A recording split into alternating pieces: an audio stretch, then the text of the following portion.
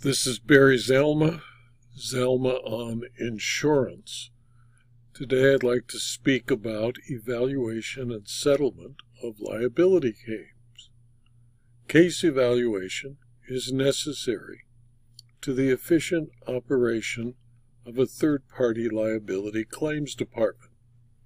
The evaluation should be completed as soon as reasonably practical after the completion of a thorough investigation. A quick resolution and payment of the claim will result in a lower amount of settlement with the claimant and lower expenses incurred by the insurer.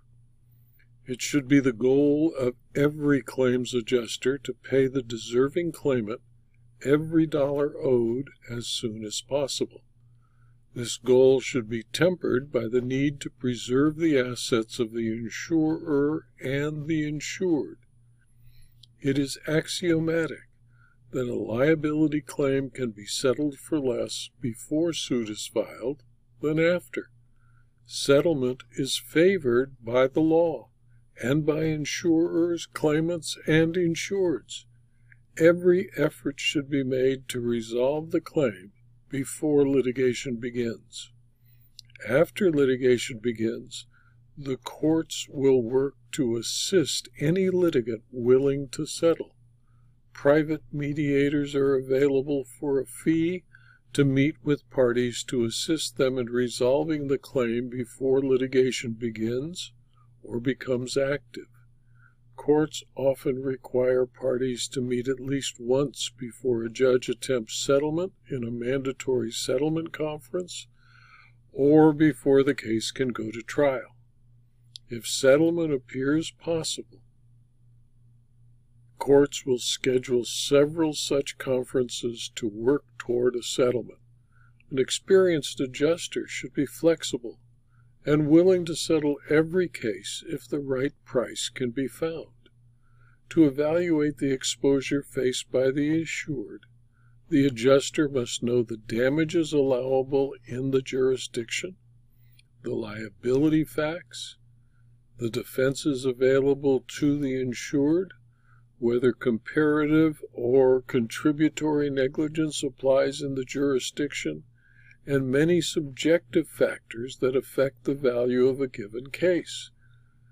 The evaluation of a case includes a review of the facts, the law, the opponent, counsel for the opponent, and the forum, that is, the court or judge who will hear the case.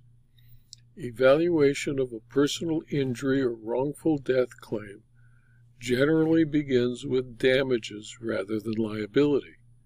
It has been said by experienced adjusters that if the damages are serious enough, liability on the part of the insured is either unnecessary or only a factor allowing for a reduced or negotiated settlement. Although not a correct statement of the law, it is a recognition of the real world of litigation, where juries can be convinced to ignore the issues of liability when the plaintiff's injuries are so severe that their sympathy for the plaintiff overcomes their duty to apply the law strictly. The adjuster must first determine what damages are recoverable. This is actually a question of substantive law and will vary from state to state, so an all-encompassing treatment of damages is virtually impossible. The broad categories are generally uniform. The trends are consistent across the country. Damages are categorized differently in personal injury and wrongful death cases. Damages are usually categorized as actual damages, which can include special and general damages, or even can include, in the event of an intentional tort, exemplary and punitive damages. When evaluating claims by an adjuster, the most common division is between special and general damages. Special damages are those that are subject to reasonably specific calculation, such as hospital or doctor bills. General damages are those that cannot be easily calculated and are subjective, like the trouble and inconvenience the accident caused the claimant or the plaintiff, pain and suffering, and loss of comfort from a spouse. The adjuster and defense counsel must at some point make a realistic estimate of the special and general damages incurred by the plaintiff. Actual damages in a personal injury or bodily injury case cover general and special damages. Special damages include, at the very least, medical expenses, past and future. Future damages need to be established exactly, but will be usually estimated based upon expert testimony. Lost wages or income, past and future. In many jurisdictions, this element is not limited to actual loss. It is not even limited to projected future loss of actual wages. Instead, the plaintiff will claim and may recover loss of wage earning capacity. General damages include what claims people like to call trouble and inconvenience. To make the idea of such damages less painful semantically, insurers use the euphemism trouble and inconvenience to mean what normal people would call pain and suffering and mental anguish. Regardless of the name used to describe them, these damages are real and are recoverable in any court of law. They break down into two subcategories. 1. Physical pain and suffering. The jury has considerable discretion in setting the amount of damages for this element because it is subjective. Failure to find some damage for pain and suffering can result in a reversal on appeal if actual injury is found or is undisputed. 2. Mental anguish. Although this is frequently combined with physical pain in most jurisdictions, it is a separate element of damage. It seems to include everything from hurt feelings to fear, embarrassment, and mortification. A physical manifestation of injury is necessary in most states to support a mental anguish claim, but not in all. The adjuster must learn to quantify these damages in order to reasonably evaluate the exposure faced by the insured and simultaneously the insurer.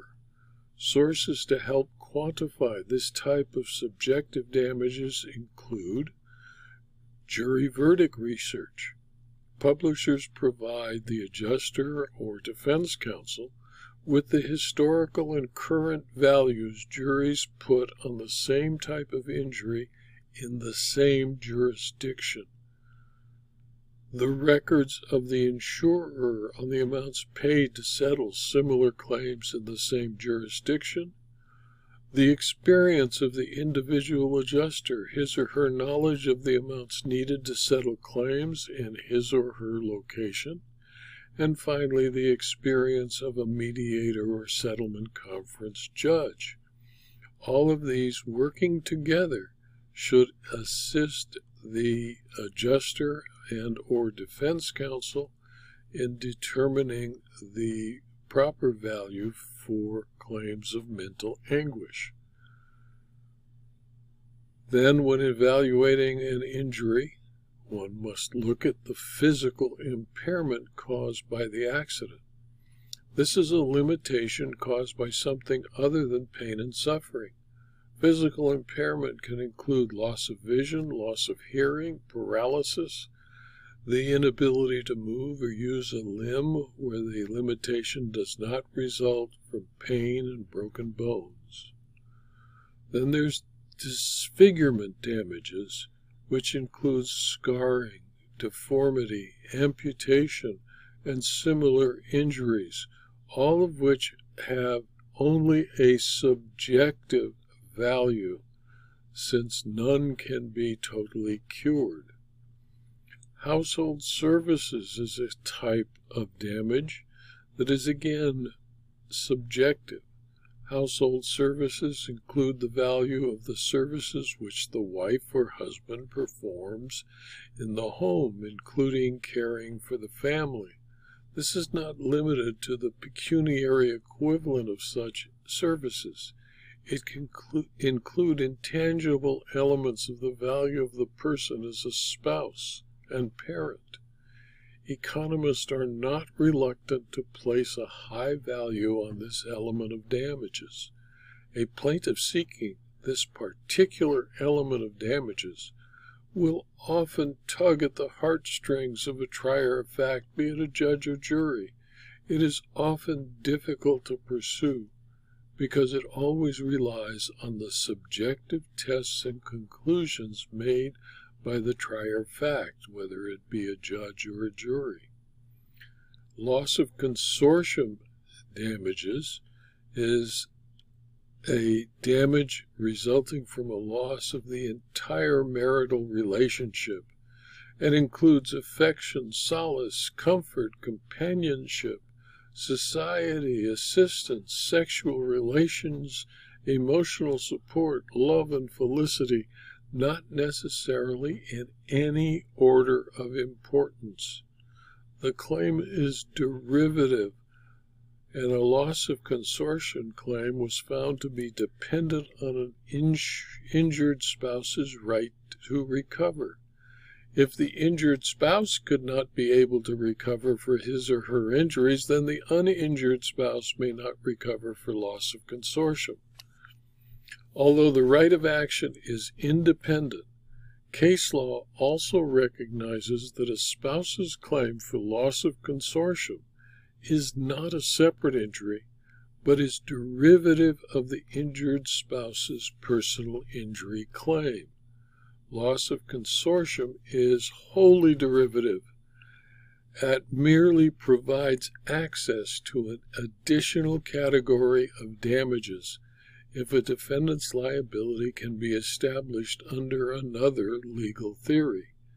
If plaintiffs cannot establish liability against the non-diverse individual defendants on any of their other substantive claims, they have no right to an award of consortium damages against these defendants.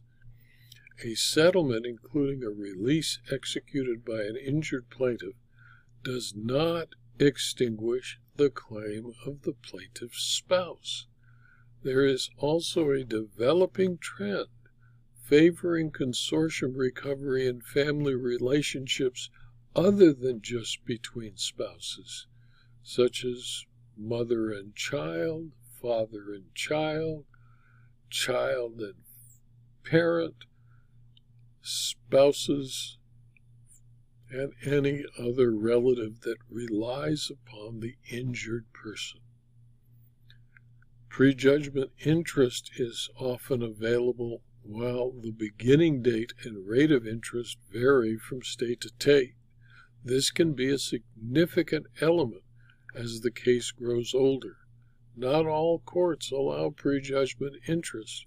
Those that do mostly limit it to contract actions where a definite amount of loss can be determined before judgment. In most jurisdictions, including Texas, California, Arizona, and Florida, punitive damages are recoverable in cases of willful torts such as fraud, assault, battery, or trespass. In Texas, Arizona, Florida, Georgia, and other jurisdictions, punitive damages are available in cases of gross negligence. The initial Texas tort reform legislation in 1987 limited the amount recoverable to 4 times the actual damages. Tort reform in Texas continued, with the most important change coming in 2003.